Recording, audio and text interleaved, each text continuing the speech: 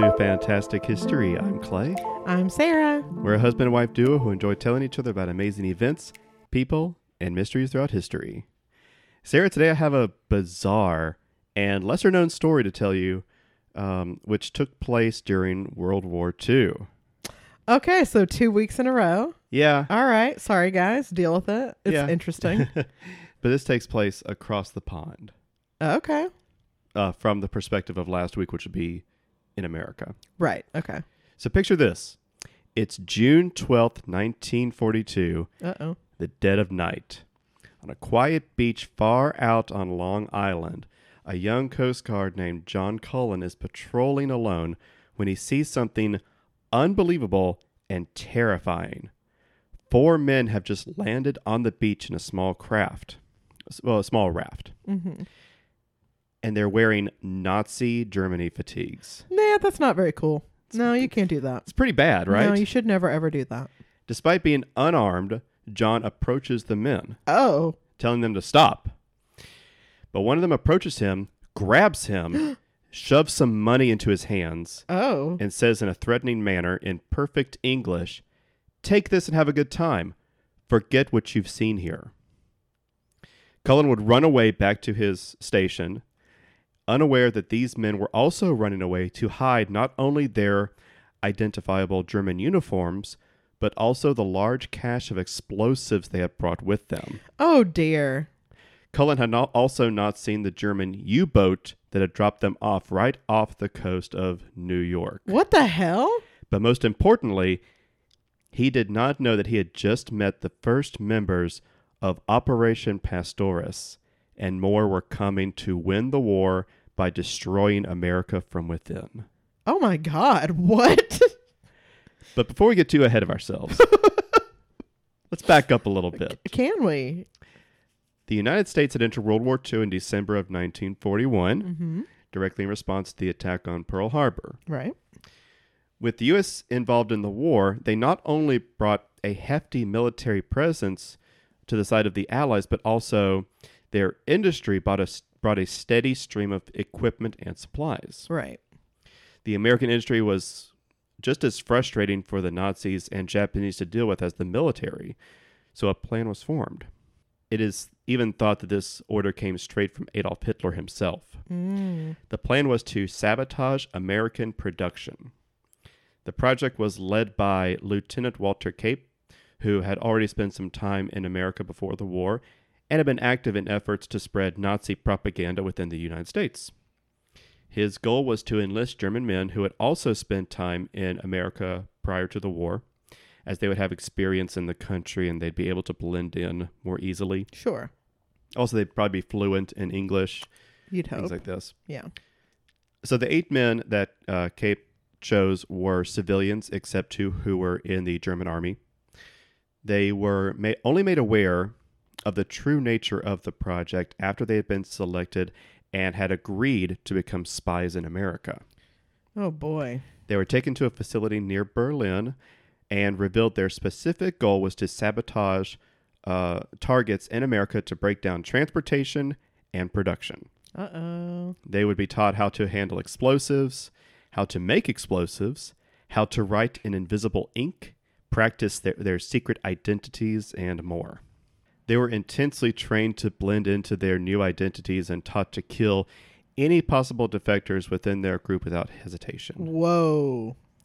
In exchange for all of this, they would be paid handsomely and receive top jobs after Germany won the war. Okay. The leader of the group was George Daesch, who had even served in the U.S. Army. Oh, my. Also of note was a man named Ernest Berger, who had obtained U.S. citizenship before the war, of course. Cool. The project was called Pastorius, which was the name of the first German settlement in America. So their specific goals included canal locks in Cincinnati and St. Louis to disrupt the movement of goods down the Mississippi River. Okay. Aluminum factories in multiple states, a cryolite plant in Philadelphia, the Hell's Gate Bridge in New York, which was a prominent rail line at the time, Penn Station, the hydroelectric plants at Niagara Falls. Oh my. and there are more. But they were also planning to set off explosions in public areas, like bridges and railroad stations and Jewish-owned businesses. Fuck's sake. It's the Nazis. I know, but come on. And the idea of doing explosions and attacks like this was like a form of terrorism against the American spirit, Right. to demoralize, Right. right, and hopefully build up German sentiment within the United States. German, people who were of German descent, at least. Right. With their mission outlined and their extensive training complete, the 8 spies were split into 2 groups and boarded German U-boats. One group of men surfaced just off Long Island, and the other group surfaced 4 days later at Ponte Vedra Beach Okay. in Florida, just south of Jacksonville. The latter's landing was without incident, but they dressed in bathing suits, not in, Nazi fatigues. Right. Now, the reason that the first group landed and they were dressed, Like Nazis. like Nazis, the reason was because if they were caught, they would be captured, of course, because this is wartime.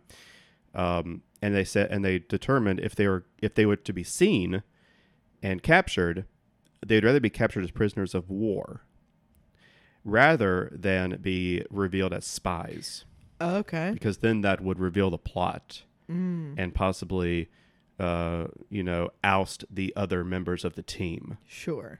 So they were like, if we're going to get caught, we want them to think that we're just Germans who are not trying to blend in. That's Something like that. that is. I'm just gonna say it. That's real dumb.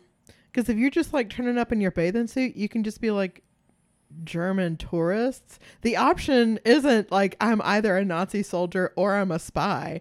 Because kind of the thing about America is people from everywhere live here. Yeah. So Well, you like see- well, you bathing see- suit be more likely to get away with it. They probably should have come to shore on like a fishing boat or Right? something, but I guess that wouldn't fit inside a U-boat. Uh, Whatever. Yeah. This is the plan. You know what? They're Nazis. They're not smart. So. So as we know, they were discovered but not apprehended. Dash claimed they were fishermen when they were approached by John Cullen, but they were wearing Nazi Right. Navy uniforms. This is what I'm talking about. Okay. And Cullen said, "No, come to the Coast Guard station with me," and they refused, and they had that altercation. Both groups, after landing, buried their clothes and their explosives to be retrieved later. They changed into civilian clothing and made their way into town. Their goals were to make their way to Manhattan, Chicago, and Cincinnati. Hey, I've been to all 3 of those. Hey, there you go. Look at that. In addition to the civilian clothing and explosives, they had also brought, fake birth certificates, social security cards, driver's license, and approximately $175,000 in cash. In 1942 money? I think this is the equivalent of that. Oh, I was like, oh my God. But they needed to be able to survive. They couldn't like get jobs while they were here. Yeah, that's fair. I guess they possibly could, but it would raise a lot, Yeah, possibly raise some flags. So they were given money to be able to survive as they did all this. sure. So when John Cullen returned to his station, he informed his superiors of the incident, and the following morning, the Coast Guard searched the beach, and they found the footprints. Because it's a beach, they found footprints that led to this cache of explosives and Nazi uniforms. For God's sake. Not a very guys. subtle find. Wow. And this obviously turned into a massive manhunt. Uh-huh. So Dash and Berger were sharing a hotel room in Manhattan. And on the morning of June 15th, they were about to have their breakfast. And Dash locked the door of the room. And he opened the window. Oh.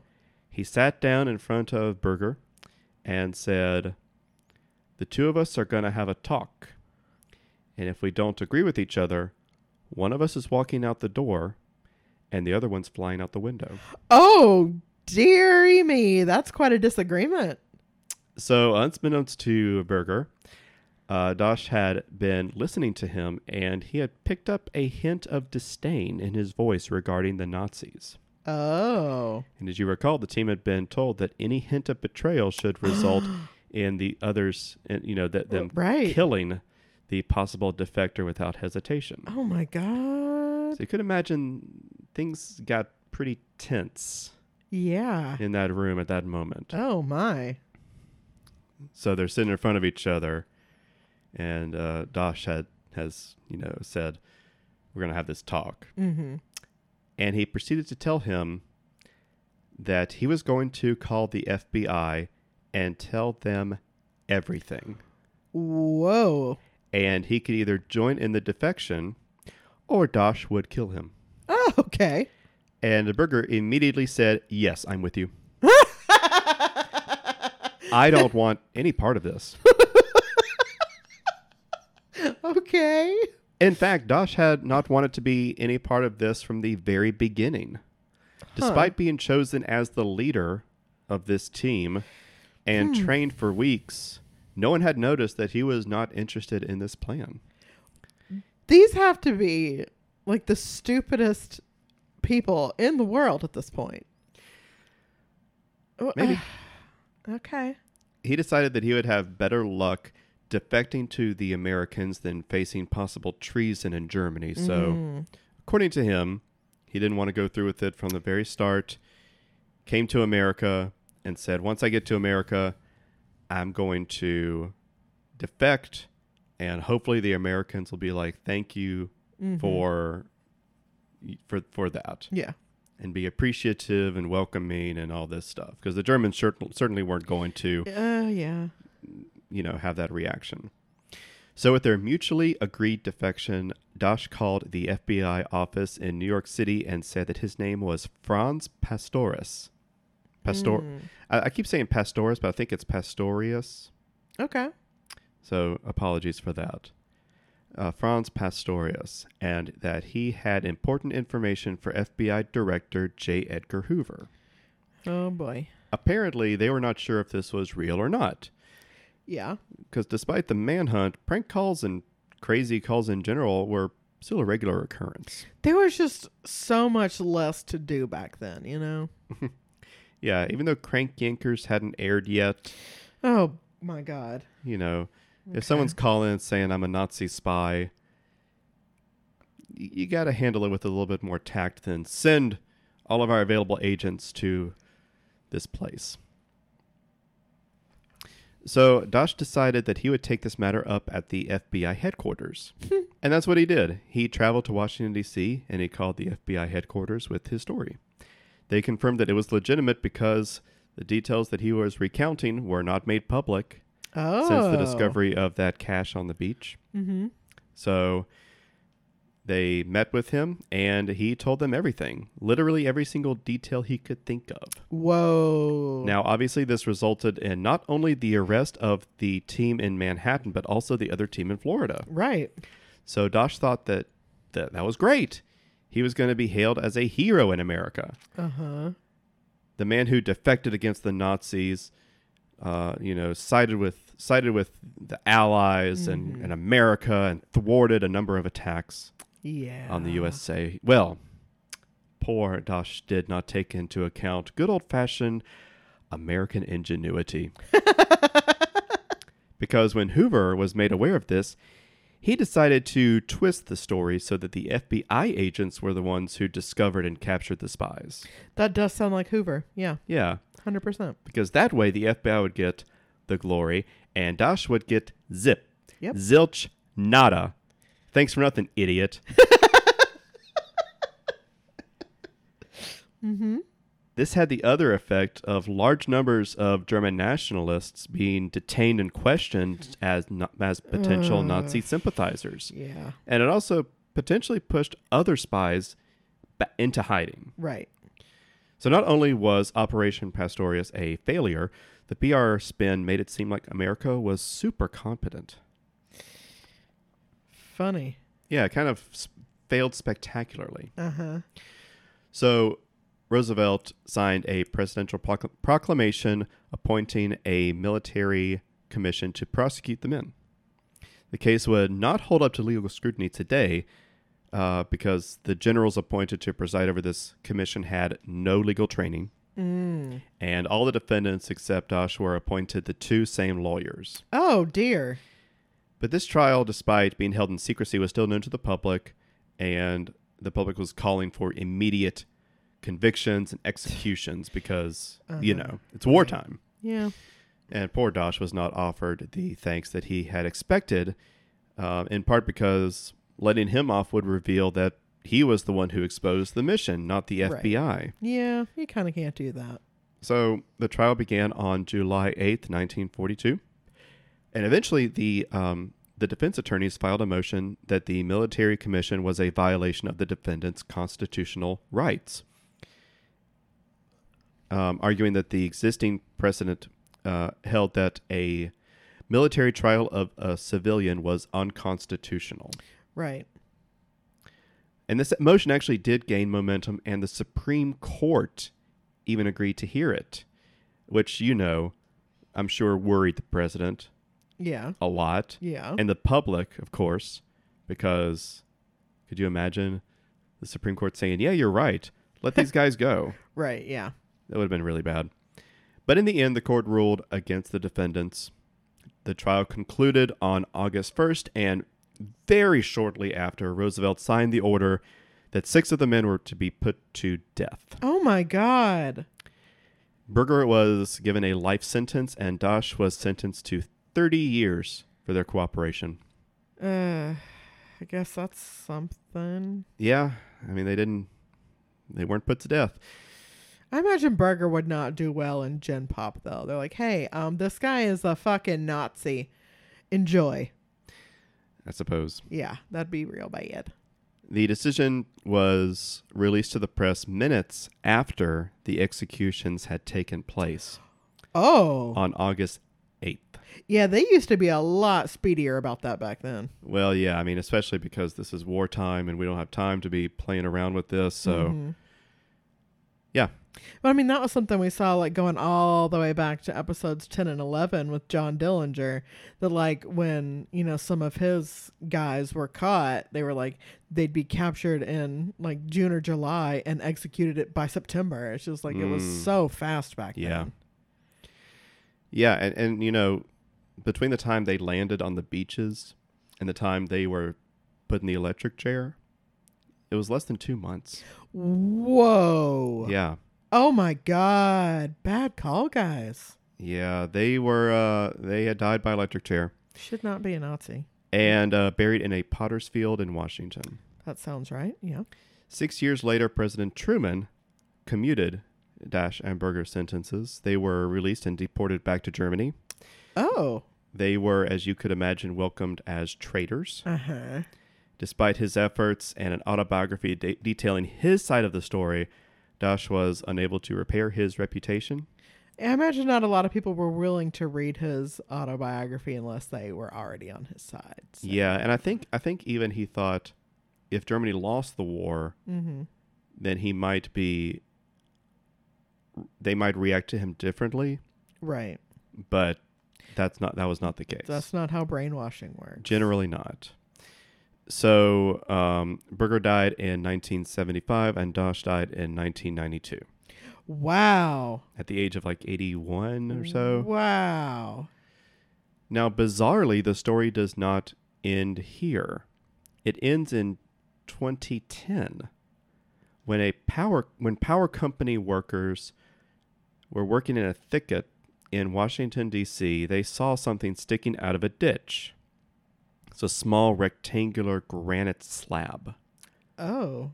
It was a memorial to the 6 men executed on August 8th, 1942.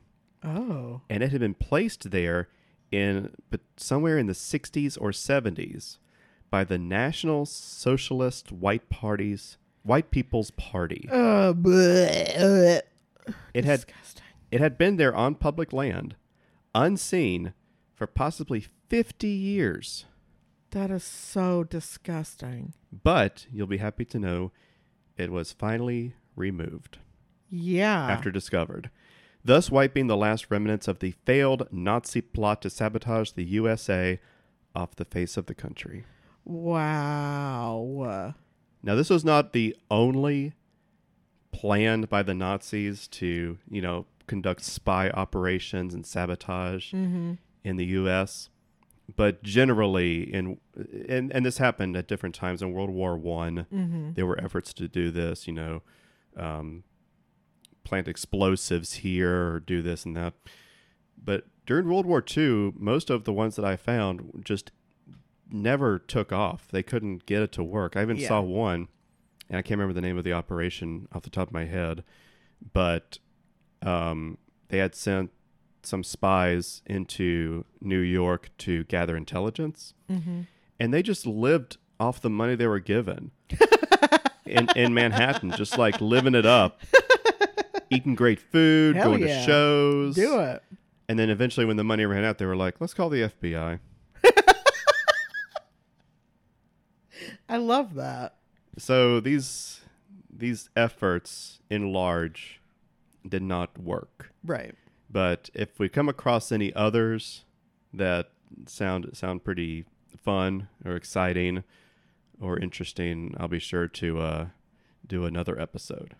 Well, I'll tell you what. I actually learned something interesting about the Nazis this past week. Really? Yeah. So, Hitler's private doctor invented a combination of meth and cocaine. And that's pretty much what Hitler was on for the entire war. Yeah. And a lot of the higher ups were also all on combination of meth and cocaine. And that's why they had so many stupid, insane ideas throughout the war. Like, they were never going to win because they were like high as balls 24/7, just completely coked out of their minds. Yeah, it's so bizarre because you'll see like video of Hitler, and he just looks like there's something wrong with him. Yeah. Well, he had I guess a lot of health problems, and this was genuinely supposed to be medicinal, to keep him going. Sure. And oh boy. It makes sense, but it also makes you think, how did they get as far as they did? I mean, they could have won. If Japan hadn't attacked America, things could have been different. I mean, it's possible that not because of their invasion of, Russia or the Soviet Union. Yeah. Was a famously horrible mistake on their end, stupid. but the introduction of America into the war was like just a fresh supply of power that desperately needed and turned the tide. Yeah. On one end, and the betrayal of the Soviet Union on the other end was just a horrible mistake. But they got close, which is very scary. Yeah. But from listening to Operation Pastorius, you wouldn't know. You wouldn't know. So thanks for listening. And if you have any comments, questions, anything you would like to say to us, we are on Instagram and Threads at FantasticHPod. You can also email us, fantastichistorypod@gmail.com. And please rate and review us on whatever platform you're listening to. That really helps us. And we will be back next week with another fantastic episode. See you then. Bye.